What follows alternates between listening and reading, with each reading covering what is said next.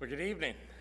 It's good to see everybody here tonight. Glad to have you with us online. We started just a few minutes late there. Had to get a presentation back up there on the screen. So welcome to you who are on Facebook, on YouTube, on Twitter. Be sure to heart, to like, to share, to follow, subscribe, retweet there on Twitter. Do all those things just to help to get the word out there. The more you do that, the more you share that. Even if you go back and share it after a service is over, that helps also. Or if you go back and comment, that just gets it out there on their algorithms to show it to more people. So I encourage you to do that whether you're here in person or at home online. And I want to say welcome to those who may be listening on our phone live streaming. We're glad to have you with us also tonight. If you have access to the church website, I encourage you to go to highlandbaptistchurch.com. It's under the info tab there that you can find to this week's worship bulletin. Upcoming activities are in that, and want to encourage you to get one of those. If you need one of those, they're in the windowsill. I don't know if there's any over there, but I know there are some over here to my right, and there are some at the doors either way that you go. So be sure to get one of those, or you can download it there on the website. Under that info tab, you can also get the children's worship bulletins there. They're over here to my right. You can pick up any of those paper copies that you want. I don't think anybody else is going to pick any up the rest of the week, so if you want to get some and hand them out or just leave them somewhere, you can leave them in the doctor's office. If you go to the doctor's office, maybe there's some kid that'll be in there that'll pick them up, or maybe some adult will want to do some puzzles. These have little games and things on them to tell them the Bible verse, so you never know who might want to pick one of those up. So you can take those anytime. You can share those by sharing the link that's there on the website under the info tab. And also don't forget to get your prayer list downloaded. That's what we'll be going over tonight, so be sure to get there and get that. If you need to leave a prayer request or give us an update of someone, please go to our Facebook page and comment there. That's where we'll do the live updates of any prayer requests. You can comment on any of the others. We'll get those, but it just won't be during the live broadcast here. And we'll add those if you do place them anywhere else there on any of the other platforms. While you're there on the website, also go to the far right-hand side, click the Give Online tab. You can do your regular online giving. You can do your Annie Armstrong Easter offering giving. You can do those in the envelopes and place those in the offering plate in front of you.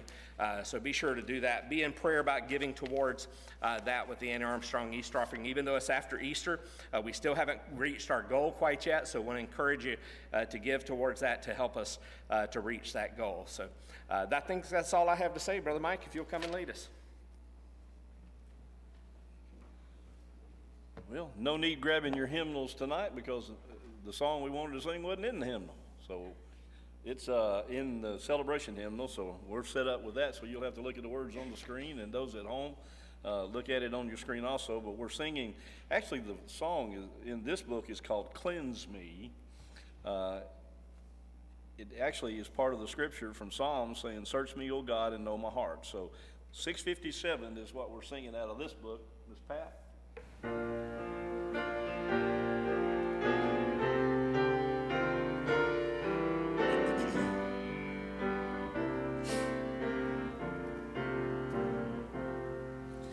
Search me, O God, and know my heart today. Try me, O Savior, know my thoughts, I pray. See if there'll be some wicked way in me. Cleanse me from every sin and set me free. I praise Thee, Lord, for cleansing me from sin. Fulfill Thy word and make me pure within. Fill me with fire where once I burned with shame. Grant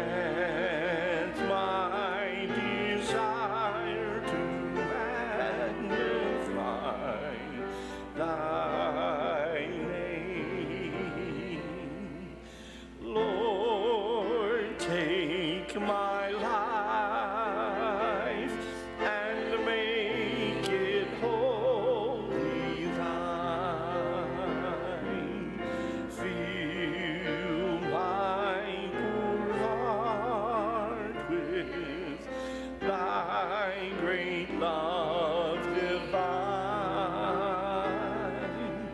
Take all my will, my passion, self, and pride. I now surrender, Lord, in me abide. Oh, Holy Ghost, revival comes from thee. Send down revival, start the work in me. Thy word declares thou wilt supply our need. For blessings now, O Lord, I humbly plead. Thank you.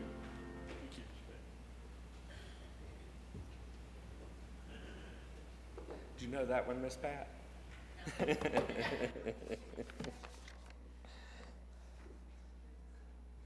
Hopefully, you had a moment there at least to get your prayer list downloaded or to get one in person. If you need one in person, they're on the front pews.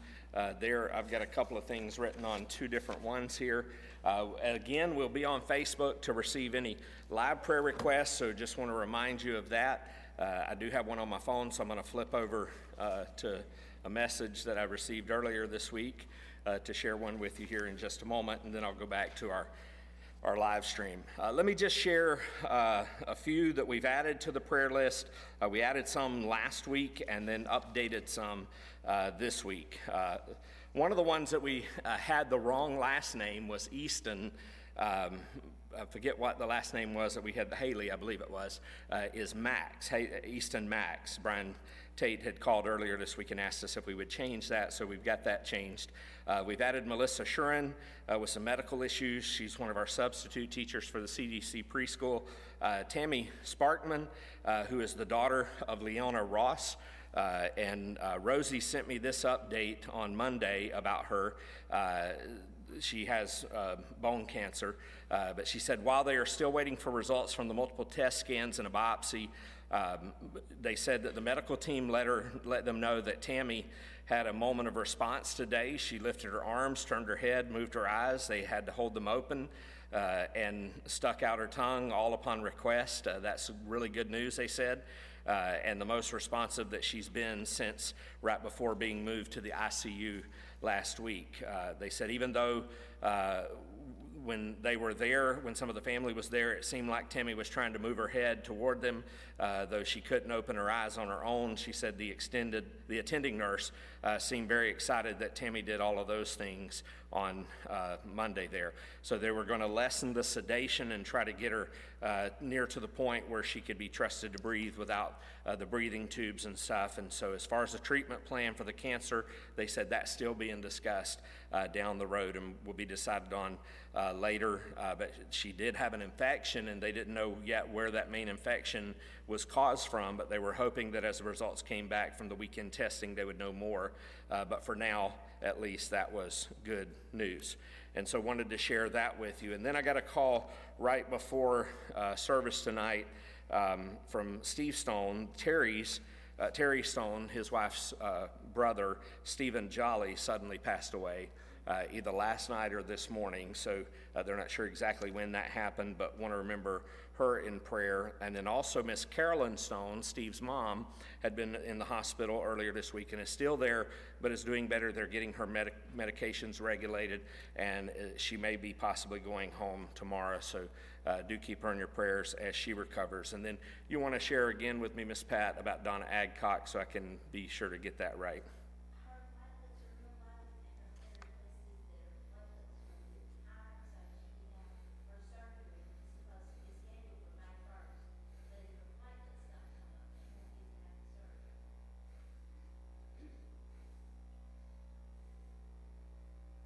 Okay, and so the specific request there for Donna Adcock, who has breast cancer, that her platelets are very low, and so we just want to pray that that will get up. She has a surgery scheduled for May 1st, and so we want to remember her in prayer so that if she doesn't get that up, if that doesn't come up, then she won't be able to have the surgery, but we'll be praying that it will so that she can get that surgery done. And then also we changed on the nursing home list Bertie Davis, who we had at NHC. She is at Brookdale, so just wanted to make sure we got that changed also.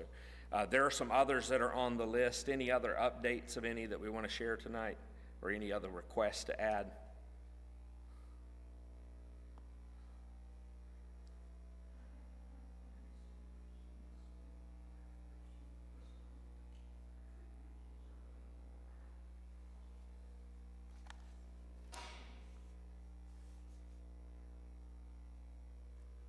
On our eye. Okay, so that is on John and Frida Anderson on the friends and family list there. It's on Frida that they did do some treatment on her eye, but we don't know any update on that, but we know that they at least did that. So just pray that everything went well with that treatment and will continue to improve for her.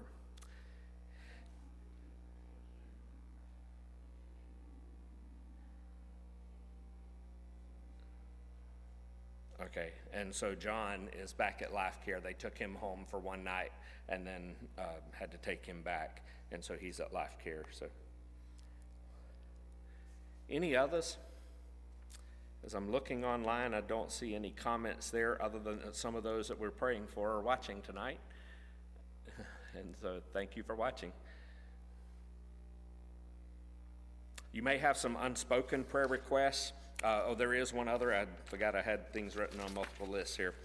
Rhett Smith. We want to remember Rhett Smith in our prayers too. Stan had texted me about him. He is I don't know exactly his age, but I think he's about a year or less. He was having some breathing problems yesterday. They had him at one of the T-ball games. Pastor Matt was there even and had seen the family, seen the little boy, and then they wound up having to take him to the hospital for some breathing issues, and then they wound up taking him on to Vanderbilt. And so I want to remember him in prayer and that family in prayer. We haven't heard any update on him yet. And then also you'll notice at the bottom of the friends and family side, Bill Hargrove, that is Ann Smith's father. He is back in the hospital for the third time with fluid building up on his legs and on his lungs. And so just want to be praying for him and for that family also. Your dad? Okay, so Mike's dad's getting stronger, so we praise the Lord for that, but continue to pray. Anybody else?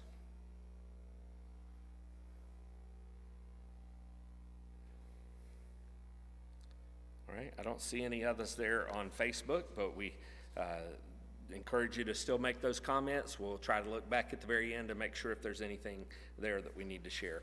Let's go to the Lord in prayer then for these requests as well as many others that may be upon your hearts tonight. Heavenly Father, we just want to thank you for your grace and for your mercy and your loving kindness. And Lord, we pray that you will hear our prayers. We know for you to hear our prayers, Lord. First of all, we need that relationship with you. So if we don't know Christ as our Lord and our Savior, I pray that we would call upon him and trust in him, believe in what he has done for us in his death and on the cross and his resurrection from the grave. The Bible tells us that when we confess with our lips Jesus as Lord and we believe in our heart that you have raised him from the dead, the Bible says that we will be saved. And so, Father, I pray that we'll make sure that part is right first. And then as we know that we and have that assurance that we've made our commitment to you as Lord and Savior, we ask, Heavenly Father, that you will forgive us of our sin, because you've also told us in your word that if we hold on to sin, if we don't deal with sin in our hearts, it acts like a wall between us and you in our prayers. It hinders our prayers, and the Bible says that you will not hear from heaven if we hold on to those sins. So help us, Lord, by bringing any sinful thoughts or actions or deeds in our hearts and our lives out into the light of the truth of your word, that we might confess those things, and Father, that we might be cleansed of all of our unrighteousness, set upon the path of righteousness for your name's sake, and that you would hear us in our prayers on behalf of many others. Lord, there are some who are not here with us tonight, that we just ask, Lord, for your blessings to be upon them, for you to have your hand upon them and to continue to work in their hearts and their lives, whatever it may be, whatever the situation may be for them.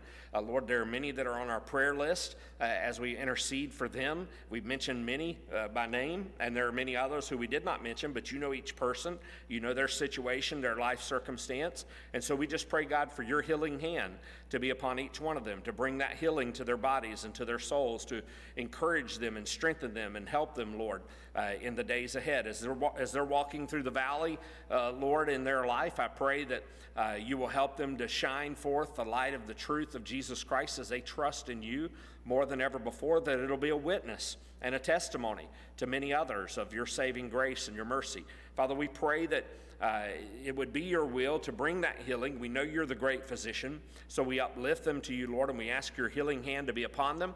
Touch them, Lord, and bring about an awesome work in their lives as you bring that healing to their bodies. Father, we pray that you will use these things they're going through to be a witness and a testimony to many others, especially as you show your power and your glory and your majesty in their hearts and in their lives by bringing that healing. May that be a witness also and a testimony of your saving grace. And Father, we just pray that you will make your presence known to many of these. Many of these, Lord, still have a long extended trial or difficulty that they're facing. And Father, we pray that you will walk with them one step at a time, one day at a time. May they lean upon you more than ever before and trust in you more than ever before. And we just ask your blessings upon them, Lord, that you will help them to continue to call out to you every day, to spend time in your word, letting your word be a lamp unto their feet and a light unto their path.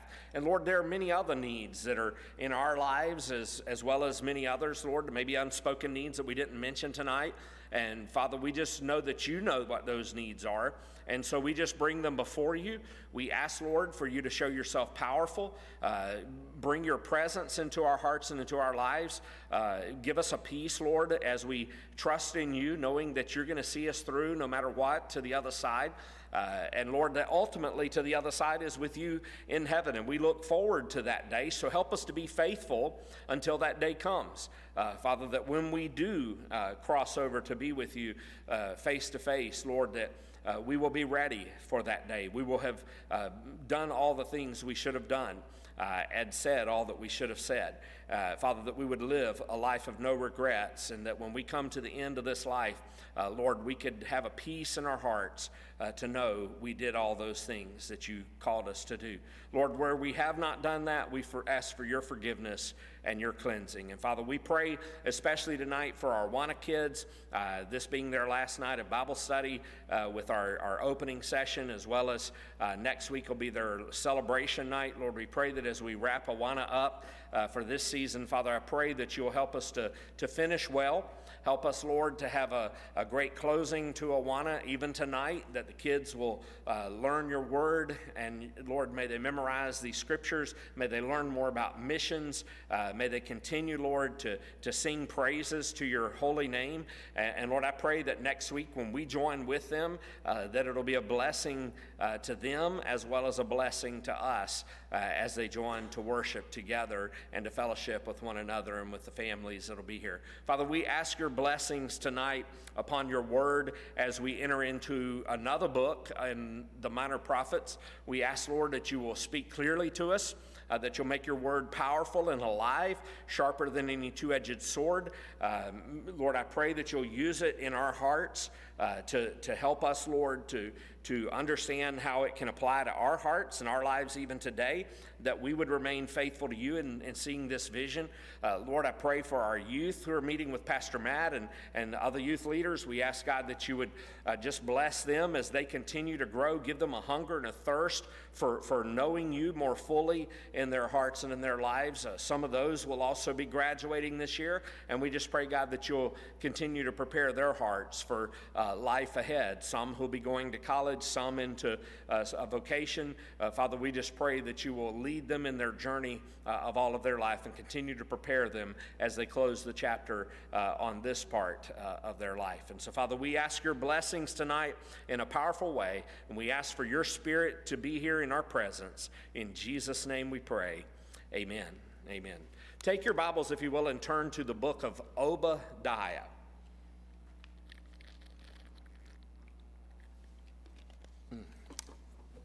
You wonder, where is the book of Obadiah? It is a very, very tiny book. In fact, it is the shortest book in all of the Bible. So if you open up your Bible and you find anywhere around Isaiah, Ezekiel, Daniel, just keep turning to the right before you get to Matthew. You're going to come across it. So you'll have Hosea, you'll have Joel, which we've already gone through. We have Amos, which we just finished up last week, and now we have Obadiah here. And so it's just a very small book there. I'd tell you the page number, but it wouldn't correspond to your Bible. All right, so here in Obadiah, chapter 1, there is only one chapter. That's all there is. As we look, we just want to look at beginning here with Obadiah 1 and verse 1. And the Bible says this: the vision of Obadiah, thus says the Lord God concerning Edom, we have heard a report from the Lord, and a messenger has been sent among the nations. Rise up, let us rise against her for battle. And so that's what we just want to begin with and looking at here in this vision of Obadiah. In the Hebrew Bible, as we've said before, just want to refresh, especially if you have just joined us maybe online in our study through these minor prophets. In the Hebrew Bible, the minor prophets are known as the 12. There's 12 of them. And that's interesting in the fact that you think about there are 12 disciples.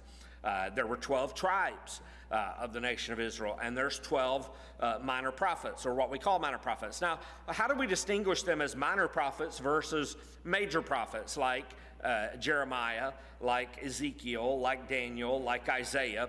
What is the difference between them? Remember, that term minor prophet is a misnomer because we're not implying by the use of that title that their messages are less important.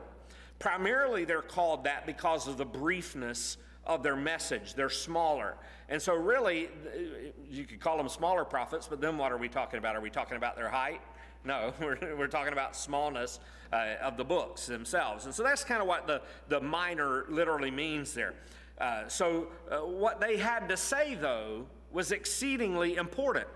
Every one of these prophets had a point to make and had a message to give. And Obadiah is no exception. Now, the book of Obadiah begins with this simple statement: the vision of Obadiah.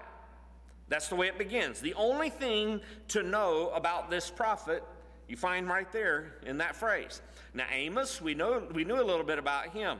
Obadiah, this is all we know: that he had a vision that the Lord called him to speak about and to write about. And that's about all we know. We don't know the date when Obadiah lived. We don't know the period of time when he prophesied. We don't know anything about his background. All that we know is that he's a man named Obadiah.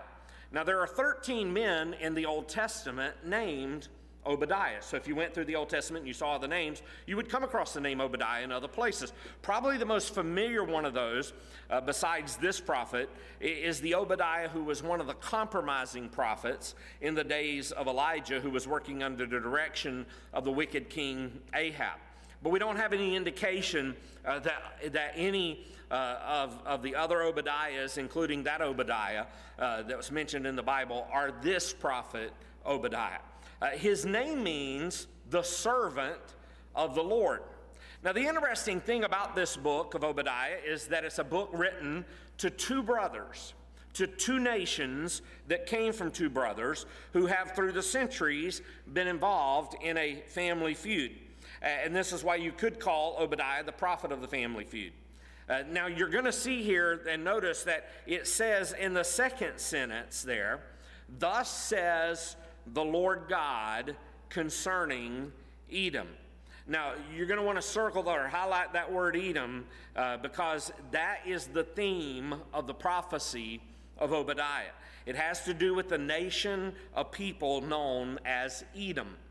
Now, in the Bible, there's a family feud, as we said, that begins all the way back in the book of Genesis. It began with two twins who were born in the home of Isaac and Rebekah. You remember what their names were? Jacob and Esau, right? Jacob and Esau. In the beginning of their lives, as they grew up, there was no love lost between those two. Those twins were very different in their nature. Jacob was more of a homebody. He was more of a domestic child. He stayed around home a whole lot, stayed around his mom quite a bit. Esau, on the other hand, or Edom, was a rugged outdoorsman. They were very different in their personalities. They were very different in their nature. You'll remember that Jacob stole the birthright of Esau. And what did Esau say he was going to do? He was going to kill his brother Jacob. And so from the earliest years, there was this family animosity, this hostility, this strife between these two. Now Esau, he moved and settled down in the southern portion of the Dead Sea. And from Esau comes this nation of people that we call Edom, or the Edomites, as you'll see them sometimes referred to in the Bible. Now, if you really want to get some more Bible background on them, let me give you a couple of verses to jot down, and you can look at them later. Is Genesis 36 and verse 1. And then verse 8 through verse 9. Really, that whole chapter there gives you a little bit more information about Edom. We're told that Esau is Edom, that Esau is the father of Edom. And so when you read about the Edomites, remember that these are the descendants of Esau, the twin brother of Jacob. Now, the other nation that's dealt with in this one chapter is the book of Israel, is the nation of Israel. The nation of Israel is one of the fascinating studies in the scriptures and in the history of the human race. So here are these two nations that are dealt with in the book of Obadiah, and throughout their history, there's that animosity, that clashing between the two. So when Israel came up out of the land of Egypt, they were going through the wilderness, going through the promised land, and they came to the region of the Edomites, and they requested to pass through. Now, so remember, Jacob and Esau was way before the time that the Israelites were in Egypt. When Joseph had gone down to Egypt. Abraham and Lot were up and just come to the land and began to survey the land. You remember, they had separated. God told Abraham, wherever you step your foot, I'm going to give you everything here. Then Abraham had Isaac, and Isaac had Jacob and Esau. And so it was just a few generations there. And then after Jacob grows up and gets married, eventually he has those 12 sons. And then eventually they go to Egypt. So on their way back from Egypt, from that time of exile there and captivity in Egypt, they're coming up out of Egypt. They're going through the wilderness. They're coming to the promised land. They come to the region of the Edomites. If you were to look at a Bible map in your Bibles, that would be somewhere around the bottom of the Dead Sea before they're crossing there the Jordan River. And so as they come there, they requested permission just simply to pass through the land of Edom, through the land of the Edomites. And they said to them, we're not going to eat any of your fruit of your land. We're not going to take any spoils here. All we want to do is just pass through your land. But the Edomites refused to do it. They refused to allow the Israelites to even come through their land, much less eat any fruit or any food off of their land. So later on, when Jerusalem fell under the attack of Nebuchadnezzar, the king of Babylon, as we'll see later after Obadiah gives this prophecy, the Edomites, they began to take pleasure and rejoice in the terrible circumstances of the Jewish people, even down to the time of Jesus, when Jesus was born. If you remember King Herod was an Edomite king. So all through the centuries, there has been that animosity and that hostility between these two nations. In fact, we witness in our current history that animosity and that feuding that continues to go on over there in the nation of Israel, in that land.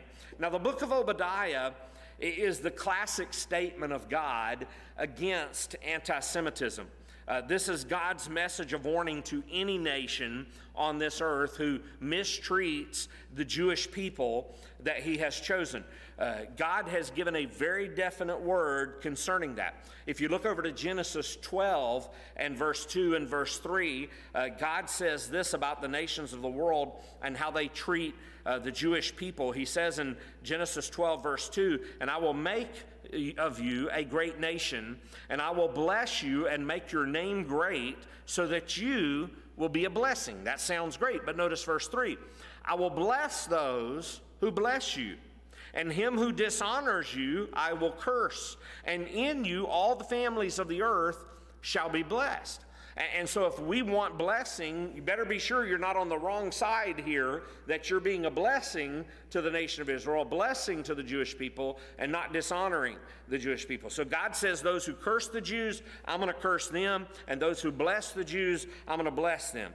And you know, we found that to be exactly true all throughout history. I think one of the reasons that God has blessed us as a people here in America is because of our favorable treatment of the nation of Israel and the Jewish people. God says, you can't mistreat my people. They are my chosen people. And so Edom chose to curse Israel, to despise God's particular treasure. So in response to that, God sends judgment and doom upon Edom. Now there's two basic things that we're going to see in this book of Obadiah, the shortest book in all the Old Testament.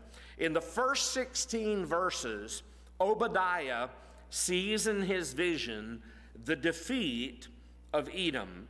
But then in verses 17 to verse 21, we see the deliverance of Israel.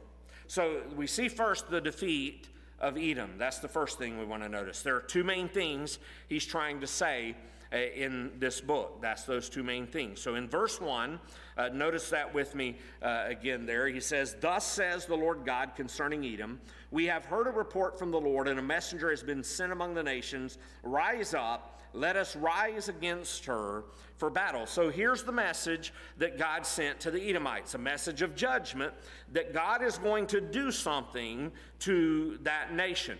Now, as you look at those opening verses that have to do with Edom, there's three basic things we learn about their defeat. First, you learn about the cause of their defeat.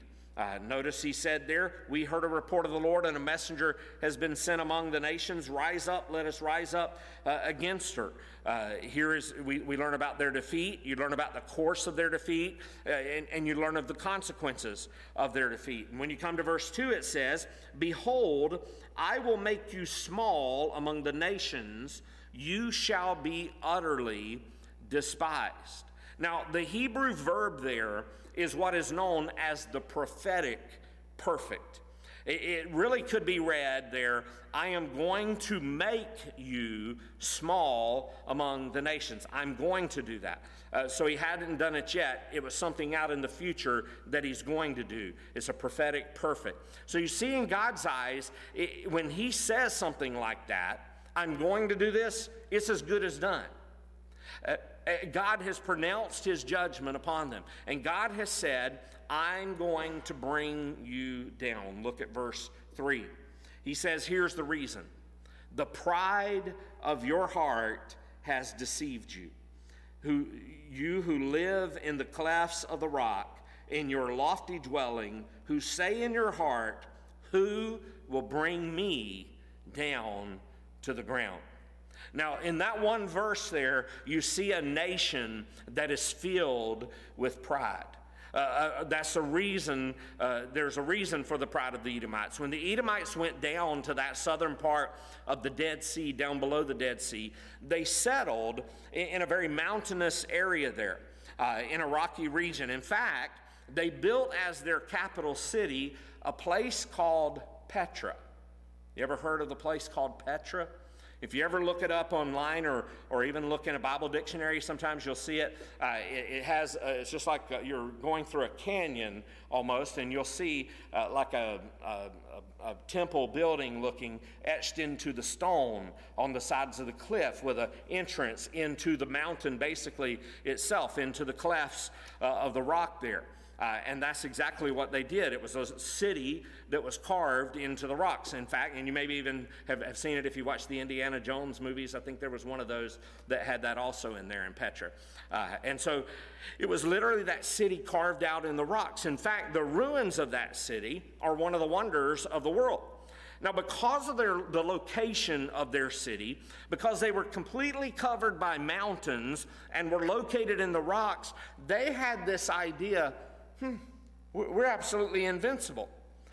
We're beyond the ability of attack by the enemy. They thought they were impregnable, they were inaccessible, and so they allowed themselves to get filled with pride, that they didn't need God. They were very prideful because of their position, and so that's what he's talking about in verse 3 when he says, the pride of your heart has deceived you. They lived in the cleft of the rock. So they were saying in their heart, who's going to bring us down? We're the big guys. You think about that even today about America. Could easily be said that about us as America also, that we sometimes have that attitude ourselves. We're the greatest nation in the world, and who's going to bring us down? I mean, there's nobody who could stand up against us. And we become prideful in our hearts like the Edomites. And so God, we see here, this is one of the things that God hates. They were filled with pride and a pride of position. And so Proverbs 16 and verse 18 says, pride goes before destruction and a haughty spirit before a fall. In fact, one of the reasons that the devil fell, that Satan fell from heaven, was because of his pride. He wanted to be lifted up to the position of God. He wanted to take God's place. He lifted up his heart against God. And God resists the proud, the Bible tells us, but he gives grace to the humble. So God doesn't want pride in our lives any more than he wanted it in the nation of Edom. So God says this in verse 4 to that haughty, prideful nation. He says, though you soar aloft like the eagle, though your nest is set among the stars, from there I will bring you down, declares the Lord. See, they thought, they're way up there, we're way up here, we're like the eagle, we can just soar, nobody can touch us, we're invincible, nobody can touch us. And God says, well, wait a second, I will. And they were saying, who's going to bring us down? God says, you may be unreachable to man, but you're not inaccessible to him. When you begin to get your heart filled with pride, even like the Edomites, you're destined for the fall. And so when he talks about how complete God's judgment or God's doom upon them is going to be, notice verse 5 down through verse 9.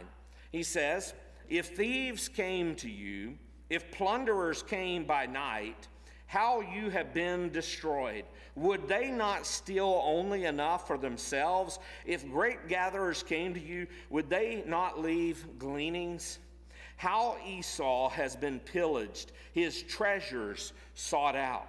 Verse 7, all your allies have driven you to your borders. Those at peace with you have deceived you. They have prevailed against you. Those who eat your bread have set a trap beneath you.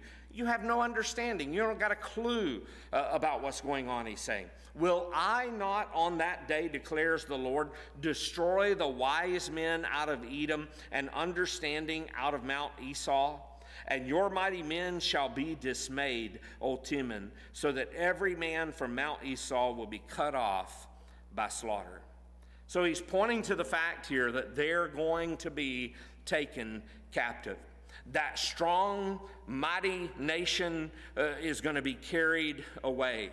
And then you read there in verse 10, he says, because, why is he going to do this?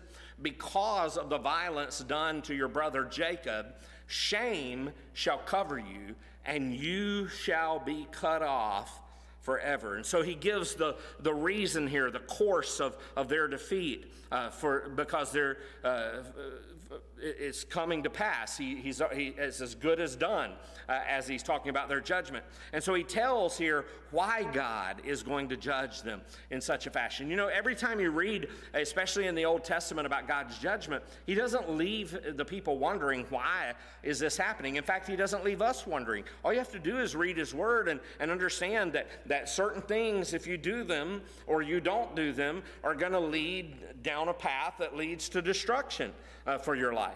And so you need to be sure of what God's word says. And so God says judgment is going to come upon the nation because of your treatment of your brother Jacob. And then he describes what they did. And I think it's very interesting as you look at verse 11 here. Verse 11 says, on the day that you stood aloof, on that day, what's he talking about when you stood aloof? He's talking about that time when you wouldn't be there for your brother when he needed your help. On that day when you stood aloof, on that day the strangers carried off his wealth and foreigners entered his gates and cast lots for Jerusalem. You were like one of them. And so this is probably a reference to Jerusalem in the time of Nebuchadnezzar of Babylon, when Nebuchadnezzar goes into the city of Jerusalem. The Edomites, what did they do? They came to watch it. They came to be spectators of all that Babylon was coming to do. To come and to watch that devastation on your brother, how ugly that was. I mean, they just kind of joined in with the enemy. Verse 12 goes on to say, but do not gloat over the day of your brother in the day of his misfortune. Do not rejoice over the people of Judah in the day of their ruin. Do not boast in the day of distress. You see, what happened was when Jerusalem was falling, when the wall was being torn down, the wall that later Nehemiah comes back to rebuild, but when that wall was being torn down, the Edomites, they're standing over there on the sidelines and they're clapping and they're saying, yes, woo, hot dog, pour it to them, let them have it. And they're rejoicing. Look at Psalm 137 and verse 7 through verse 9. Here's what the psalmist says. It's a little quotation of what happened and how they did it. It says, remember, O Lord, against the Edomites, the day of Jerusalem, how they said, lay it bare, down to its foundations. That's what the Edomites were saying about their brother Jacob, about their own blood kin there, speaking about Jerusalem. Just let them tear it all down. Lay it bare, tear it down to its foundations. O daughter of Babylon, doomed to be destroyed, blessed shall he be who repays you with what you have done to us. Blessed shall he be who takes your little ones and dashes them against the rocks. That's what they were doing, the Babylonians were doing to the Jewish people in Jerusalem and to their babies, and the Edomites are standing over here cheering it on. Their own brothers. You get the picture of what an ugly people they were, the Edomites. I mean, here were people in a bad circumstance. Here was a nation who was falling. And these Edomites had such hostility and such hatred in their hearts that while they're tearing down the walls, they're egging on the enemy. They're encouraging them on. Tear it down right to the foundation. Obadiah verse 13 says, do not enter the gate of my people in the day of their calamity. Do not gloat over his disaster in the day of his calamity. Do not loot his wealth in the day of his calamity. In other words, after the destruction, here come the Edomites right on into the city, and they say, do not loot his wealth in the day of his calamity. You know what they did? They walked in and they looted the city of Jerusalem. They not only egged on the enemy, but they participated themselves in looting the city. They walked right in, and we see that happen sometimes today, especially in major cities when there's rioting and protesting, people looting businesses that had nothing to do with the issues that were particularly going on, and we see that happen today. And so we've seen that take place, and we've seen the tragedy in so many places when that's happened. And this is what the Edomites did.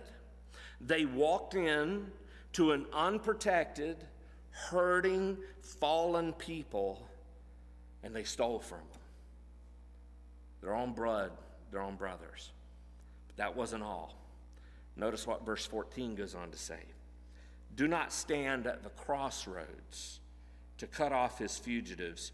Do not hand over his survivors in the day of distress. In other words, they got out there at the crossroads, and there were some who were trying to escape, some of those poor Jewish people who were trying to run away. And what were the Edomites doing? They were standing out there and catching them and turning them over to the enemy and even killing them, cutting them off from the family. These Edomites were a mean group of people. And so God says, that's why I'm judging you. That's why you as a nation are going to be defeated. Notice verse 15 down through verse 16. We see this emphasis again on the day of the Lord that Joel gave to us when we read the book of Joel. For the day of the Lord is near upon all the nations. As you have done, it shall be done to you. Your deeds shall return on your own head. For as you have drunk on my holy mountain, so all the nations shall drink continually. They shall drink and swallow and shall be as though they had never been. In other words, God said to the nation, you're going to get what you gave. Isn't that the principle of what the New Testament tells us? You reap what you sow. And so this is God's message of defeat for Edom. It's his message of judgment to this nation that mistreats his city. So we not only see the defeat of Edom, we now see the deliverance of Edom, because you come to verse 17. And remember, verse 1 down through verse 16 was talking about the defeat of Edom. Now a change happens in verse 17. There's a shift in the emphasis, if you will. So don't you love that word again? We saw it in Amos, we saw it in Joel, and now you see it again in Obadiah. The very first word of verse 17 is what?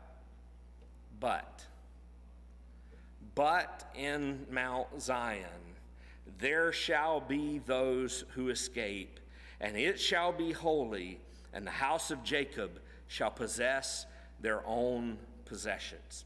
And so now there's this shift, and God through Obadiah begins to speak to the nation of Israel. You've suffered under Edom, you suffered under the Babylonians, but you suffered also because of your own kin here, Edom out of Esau.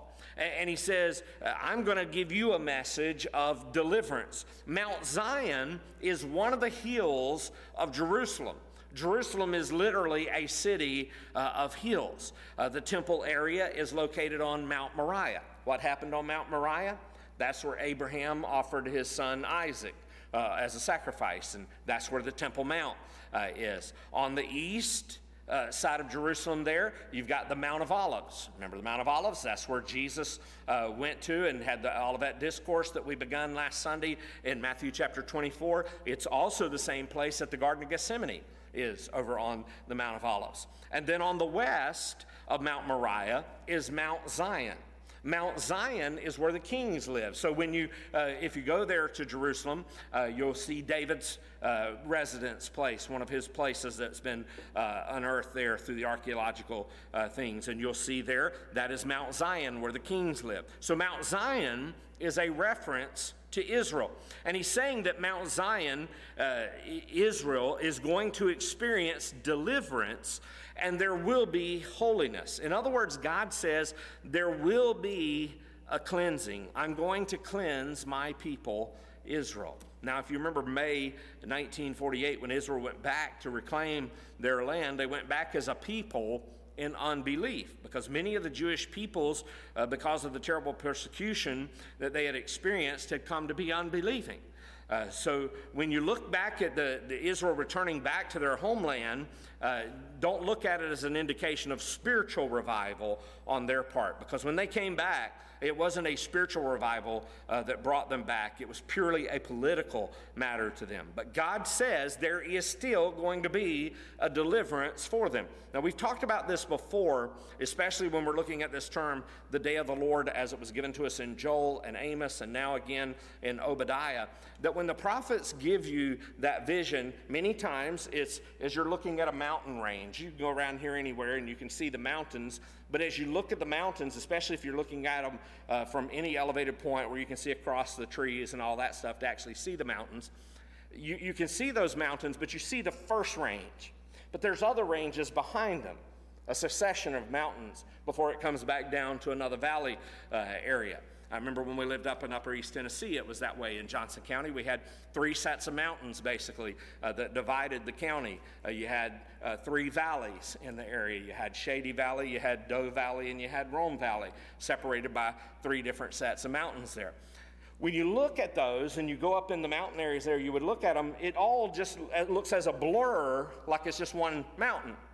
But when you look closer, it's not just one mountain, it's multiple mountains. And so when the prophets were giving their visions, it's kind of like that. There's always a part that has to do with them in the immediate.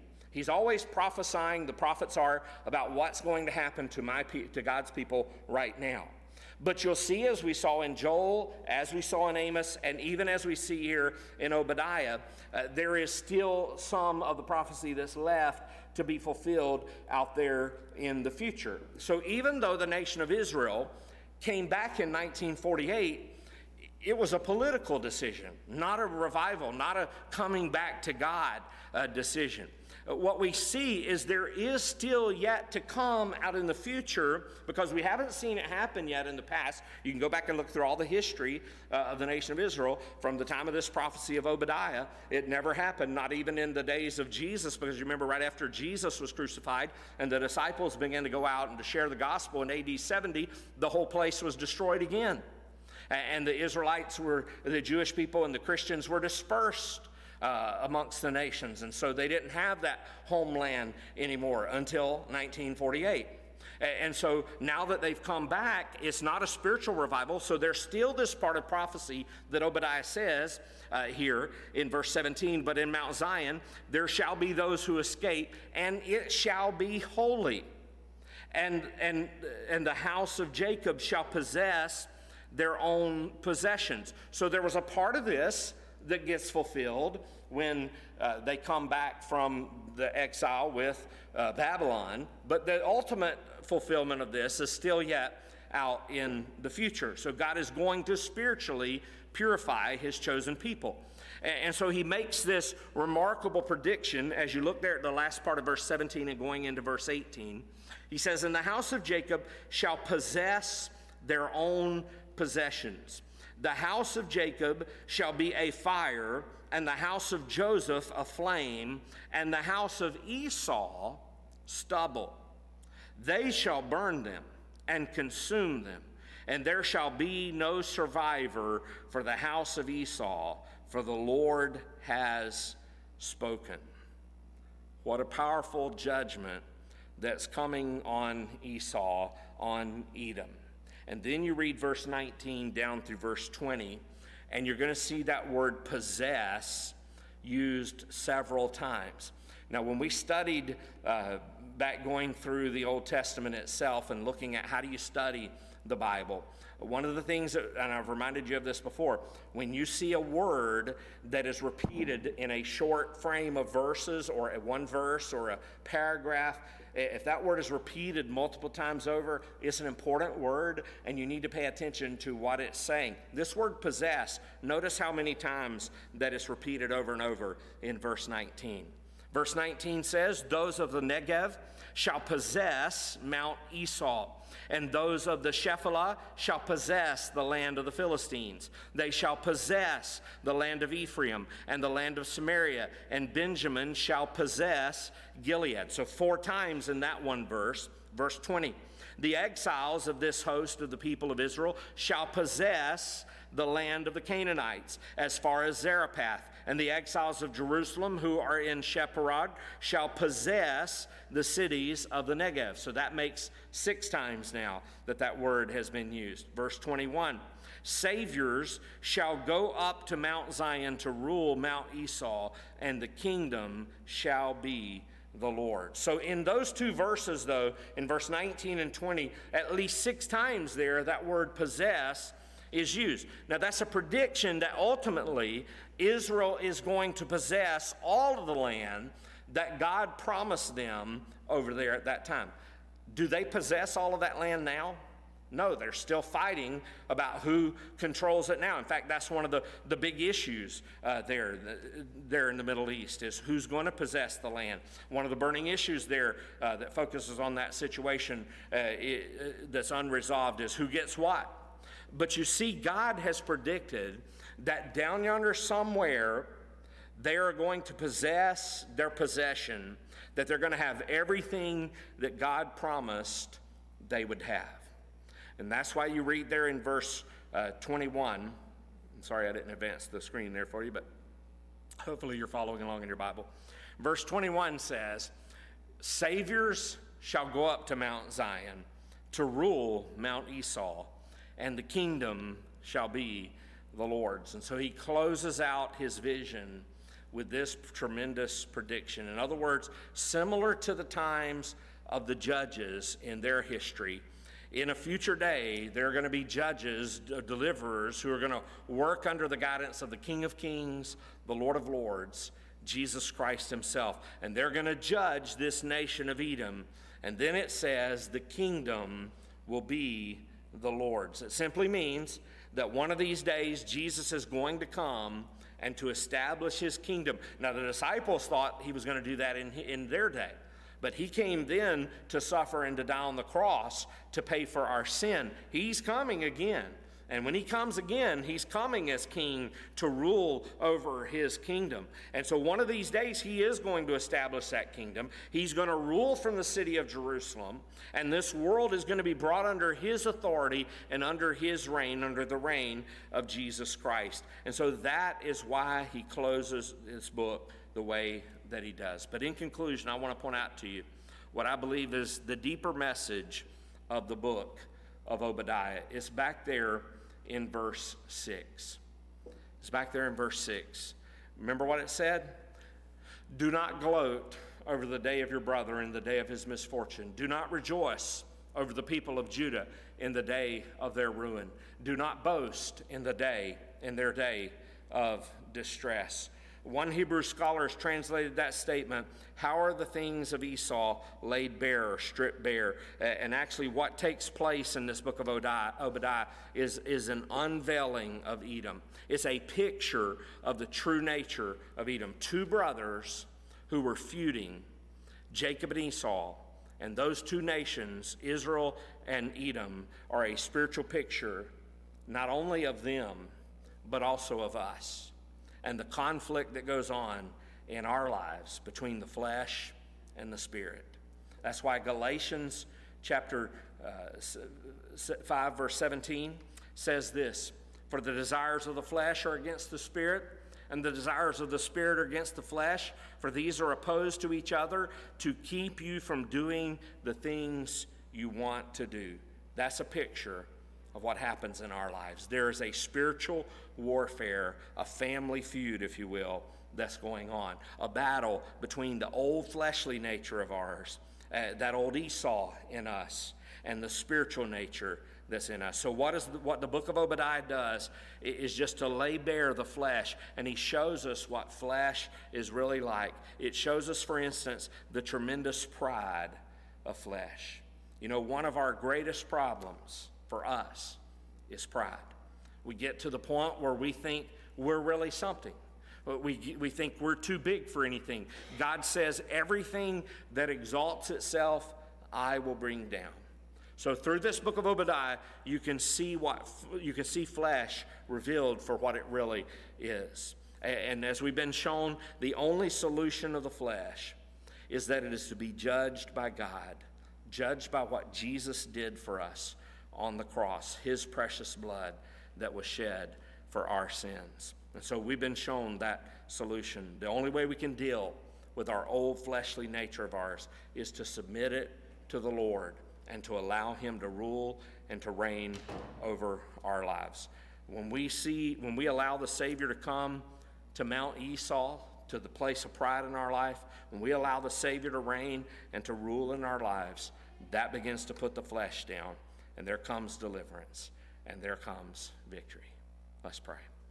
Heavenly Father, we just want to thank you so much for the many blessings that you've given to us. Thank you, Lord, that you've made a way that even in our pride, Lord, we can come before you and seek your forgiveness. So we come before you tonight, Lord, asking you to cleanse us, to purify us in our hearts, to help us, Lord, to live faithfully for you each and every day. Lord, bless us in the days ahead, and may we be a blessing to others, showing them the good news of the gospel message of Jesus Christ in our hearts and in our lives. We ask these things in Jesus' precious name we pray. Amen.